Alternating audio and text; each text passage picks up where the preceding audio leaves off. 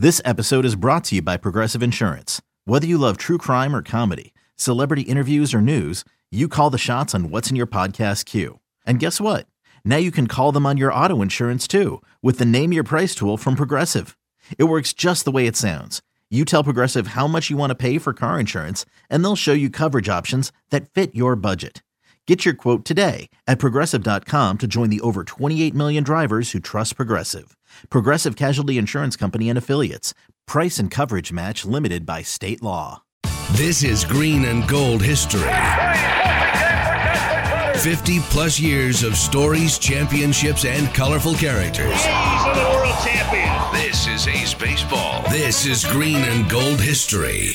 This episode of Green and Gold History is presented by New Era. New Era Cap is proud to be the official cap of your Oakland Athletics. Next time you visit the Coliseum, be sure to drop by the New Era Cap stand and pick up your A's New Era Authentic Collection Cap. Remember, you can always visit us at neweracap.com to shop our latest selection, including our limited edition and exclusive drops. New Era Cap, the official on-field cap of Major League Baseball. Time once again for another great episode, number 11 of Memories with Vuce. The A's longtime equipment manager Steve Vucinich, retiring after 54 years with the club since opening day 1968. And as we get to episode 11, Vuce, we're focusing on the 1990 campaign, another great season for the Athletics. I want to take a step back to the excitement, but somewhat muted, of winning the World Series in '89, the favorite series against the Giants, and how the club moved forward, how the community moved forward in that offseason of 1989 heading into 1990.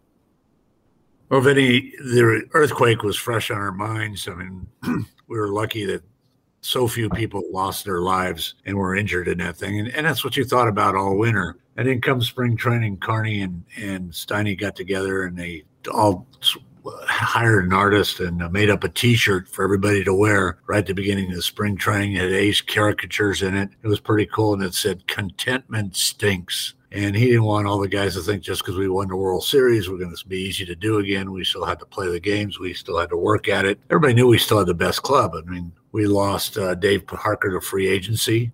We lost Storm Davis to Kansas City in free agency. So there are some new faces coming on board. But the guys were focused during spring training. It was kind of a late spring because of wasn't a lockout, but it was unofficial strike lockout.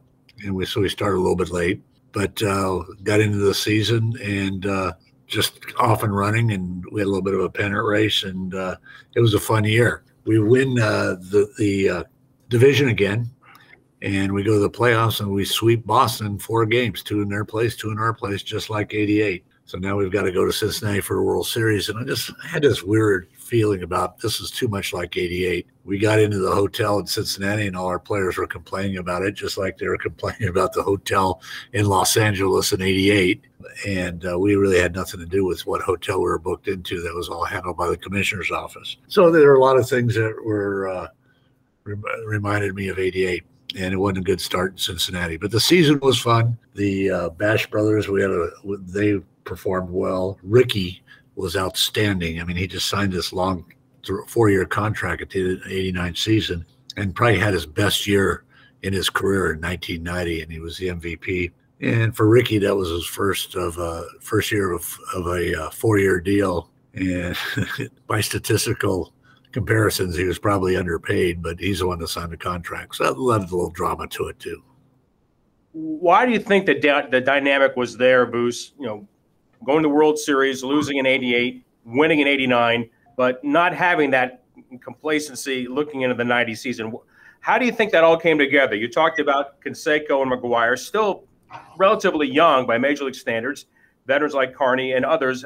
What do you think was the thing that kept them connected, that had that focus for '90? Well, I think the veteran leadership of Dave Stewart, Carney Lansford, Terry Steinbach, and it always goes back to Tony La Russa. And Tony would talk to the players. He was very open about things. Tony had the best meetings I'd ever heard of any of our managers. He was focused, but he wanted the players to stay that way. And his big thing is let's win series. Win 2 out of 3. That's a pretty good record. Win 3 out of 4. Win another series, and just keep doing that. But the focus was there. our guys wanted to win another one, and the leadership proved very effective, and that's why we won a division and went on to the series again. Vuce, you can make the case that you probably have sat in on every manager meeting ever existing in Oakland A's history. And you talk about Tony and the way that he was able to run those meetings and have his message be received in a way that provided, a positive move forward. What specifically was it like with Tony when he had those moments, when he closed the doors and it was just him and his team and having those conversations? Well, Tony was very well read and very well spoken. And so he didn't mince words. He didn't mix words. He didn't use too many words. And that's why it was effective. He never had a meeting when he shouldn't have. A lot of managers will always say, hey, you have too many meetings, that could be bad. You can't have a meeting every time you go through a losing streak. But Tony always wanted to play on an even keel. He says, don't get too high and don't get too low. And that's mostly the message he would send, unless there was a specific thing he was addressing, like not that we had discipline problems, but if there was something like that, then now he would focus in on that. But most of the meetings were all positive. We all felt good after them. One of the great stories in the aftermath of 1990 was looking back at Bob Welch's spring training of 1990, which, spring training is what it is. The numbers were awful, and he turns around and he wins 27 games during the season, starts the All-Star game, and has a lot of great things that happen. Take me back to spring training and just look, these guys know what spring training is for. It's to get ready. But how weird was it watching the way that Bob went about those things and wondering what his season was going to be like and how it turned out? Well, going through that and fast forwarding to the end of the season, it was very reminiscent to me of what Catfish Hunter was like in spring training. He had terrible records in spring training, but Catfish knew he was going to be a starter on a good club, and he was working on things. And I don't know if that was the exact same case with Welchie. We had just re-signed him, I think, and maybe he was trying to do too much in spring training. But once the season got going, he had to run support. He pitched really well. Obviously, Cy Young winner, and but it was funny to see him be so bad in spring training and then so good during the regular season. 27 games, nobody's come close to that since. Vuce, with Bob Welch, he had his moment, as a youngster, going head-to-head as a Dodger against Reggie Jackson back in the playoffs in the late 70s. He's a veteran now with the A's at this point, and while he left us way too soon and became a longtime fixture in the A's organization working with the young pitchers, what was Bob Welch like? Bob was off the wall, and if you read his book, he can tell you why, or that will tell you why. But he was a fun person to be around. He was always cutting up, a hard worker, and to watch his workout regimen was unbelievable. I mean, he'd get on the stair stepper and he'd do 30 minutes on that, and I'd get on the stair stepper and do 30 steps in about 2 minutes, and that's about it. But he's a great guy, a funny guy, loved talking about the Dodgers.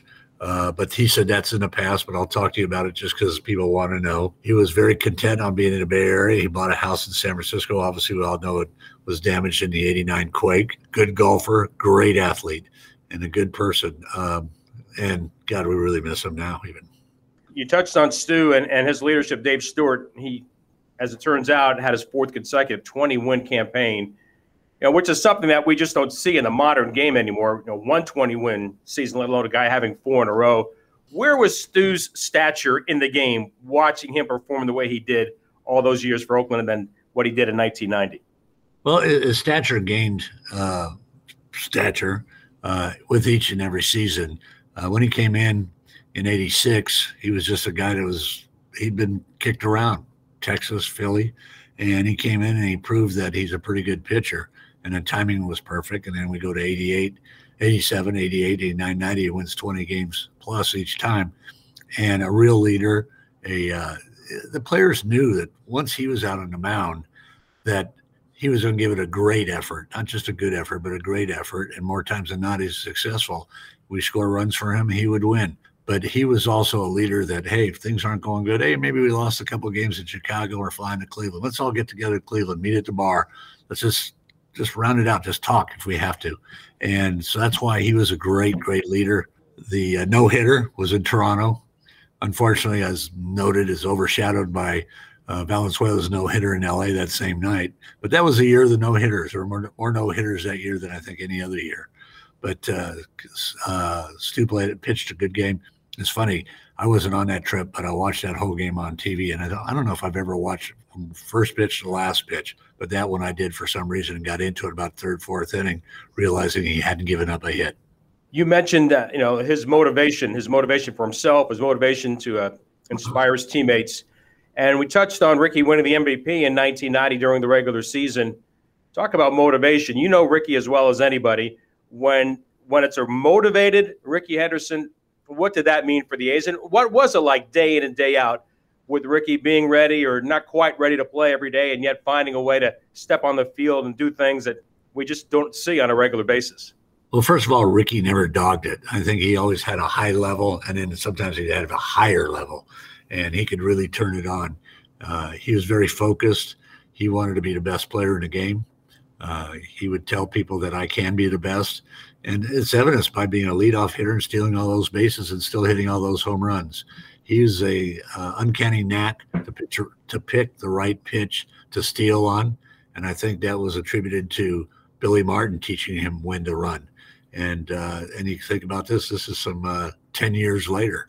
So he was very focused, a good leader in his own way. His players had fun with Ricky, but Ricky was always ready to play, and it wasn't so much he had to turn it on, but some days he turned it on to a new level. We see as we fast forward to 2021, Vuce, the trading deadline, and the A's acquire Starling Marte from the Miami Marlins. Josh Harrison, Yan Gomes come over from the Washington Nationals. Andrew Chafin comes over to the A's from the Chicago Cubs. Back then, maybe not as dramatic a move, but it certainly had to have some value. Willie Randolph joins the team. Willie McGee joins the club. Harold Baines joins the team. These are proven players with track records. What was their influence, and how did they mesh in with what was happening with the A's in 1990? I think Willie McGee had the biggest personal influence. I mean, they came over at the waiver deadline trading, and it's funny, the trade for McGee was made, I think, a couple days before they announced it. They wanted to get Willie. He was leading the National League in batting average at the time and make sure he had enough plate appearances to qualify. So we make that trade, and Harold comes over, and Harold had played with Tony and was a favorite of Tony's. Willie Randolph came over from the Dodgers for Stan Javier. And Willie cemented the second base position for us. We were lacking a little bit at that time. And so the key veteran, Willie, but Willie is very quiet, and so is Harold. But Willie McGee would be a little bit louder. But McGee, all three of those guys were very well respected by our guys, and we were happy to have them. And I guarantee you, that might have been the most veteran club we've ever had. At this stage of Dennis Eckersley's career, he's established himself as a closer. Dave Duncan and Tony La Russa have talked often about that conversation about using Eck at the end of the ball games and what that might mean for the club. And then in 1990, a 0.61 ERA. As good as Eck has been year in and year out, how great was the 90 campaign for Dennis Eckersley? I mean, when you talk about an ERA for a reliever who, if he gives up one run in one inning, that just blows it out, and to finish at 0.61, I don't know if anybody's ever done that before, or definitely not since. But Eck just had a great year. He'll tell you he was healthy, feeling healthy all year, and that was probably the big thing. He never had a nagging injury. He never had a day where he didn't think he should pitch. Tony would try to rest him if he pitched him 2 days in a row, but Eck was ready to go all the time. But those numbers he put up that year, they were the best we've ever seen. As the season ended and the A's win the American League West, 103 games, I think it's the third consecutive year the A's have the most wins of any team in baseball, which had not been accomplished for years. I don't think it's been accomplished much since then. What was the mood going into the playoffs against the Red Sox? Well, we'd handled them pretty easy.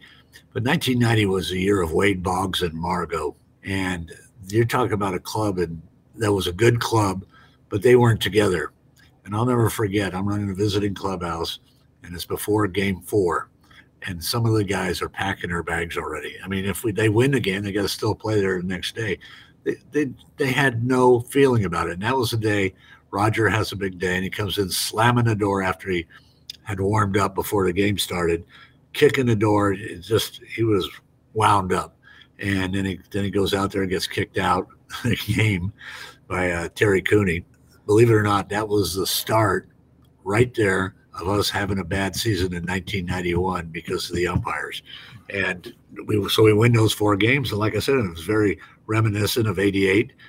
We got to go all the way to Cincinnati, play a good Cincinnati club that played better than us. We didn't play bad, but they played better than us. We had all the confidence in the world going in 1990, and it wasn't a cocky confidence. It was just an era of, hey, we're the world champs, but they knew they still had to play the game. And, we're in those games right to the end. What did you mean about the connection between the A's and the umpires and what that was like moving forward? The situation when Cooney threw out Clemens, and there was a hearing during the winter, and we were asked, did we hear Roger say what the umpire is saying? And the people in our meeting said, no, they honestly didn't hear it. And the next year, we got every bad call could be made against us. And we had a Sunday night game in Minnesota. Jamie Quirk is thrown out of the game behind home plate by the second base umpire in between innings, who was standing out in center field. Just a couple of examples. We got no calls. At the end of the season, one of the umpires remarked to one of our coaches, don't forget you guys didn't back us last year. And then it kind of all made sense.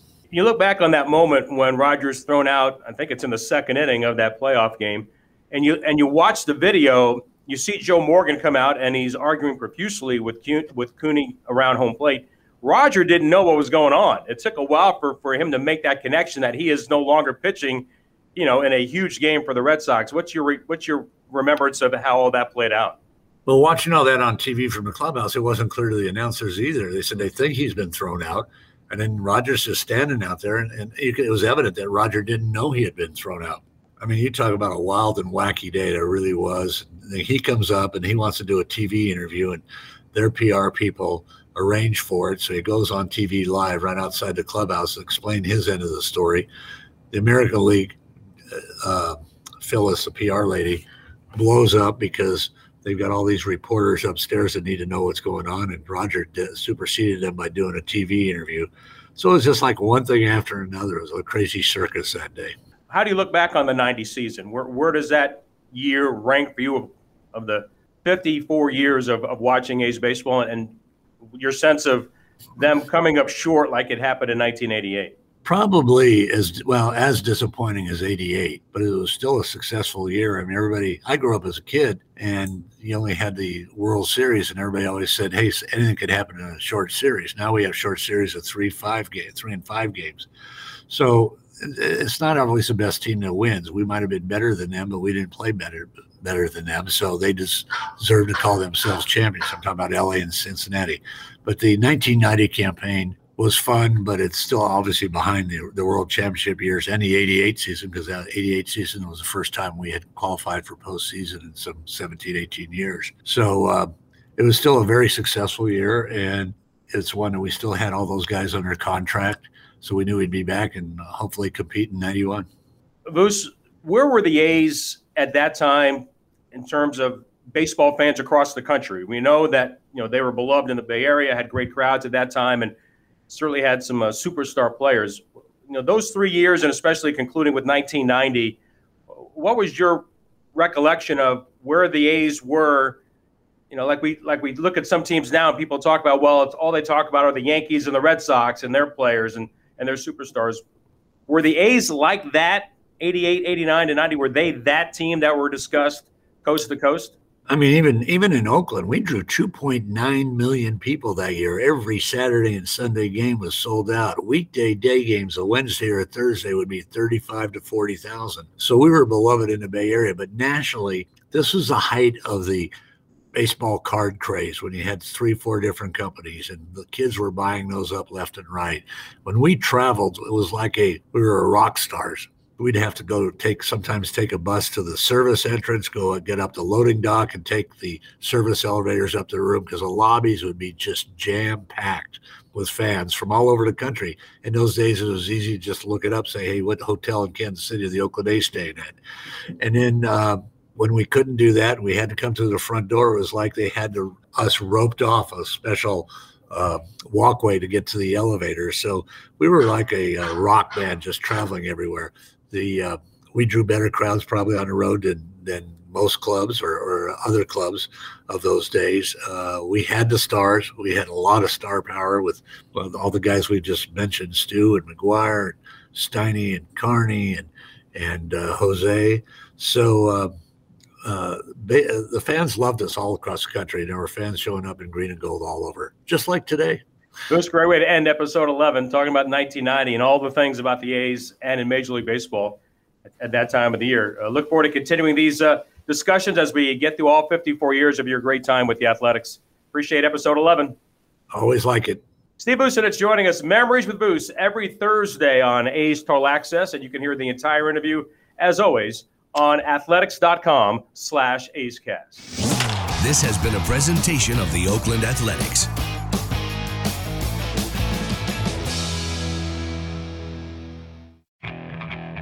Okay, picture this. It's Friday afternoon when a thought hits you. I can waste another weekend doing the same old whatever, or I can conquer it. I can hop into my all-new Hyundai Santa Fe and hit the road. Any road. The steeper, the better. Because my all-new Santa Fe is available with H-Track all-wheel drive, so I can hit the trail without a worry in the world. Heck, with 3 rows and best-in-class rear cargo space, I can pack the whole family in with all our gear. We've got available dual wireless charging for our phones, so we'll never lose touch with civilization, and we won't lose touch with the primordial power of Mother Earth. So which is it? Waste the weekend or do something a little more epic? And conquer it in the all-new Hyundai Santa Fe. Visit HyundaiUSA.com or call 562-314-4603 for more details. Hyundai, there's joy in every journey.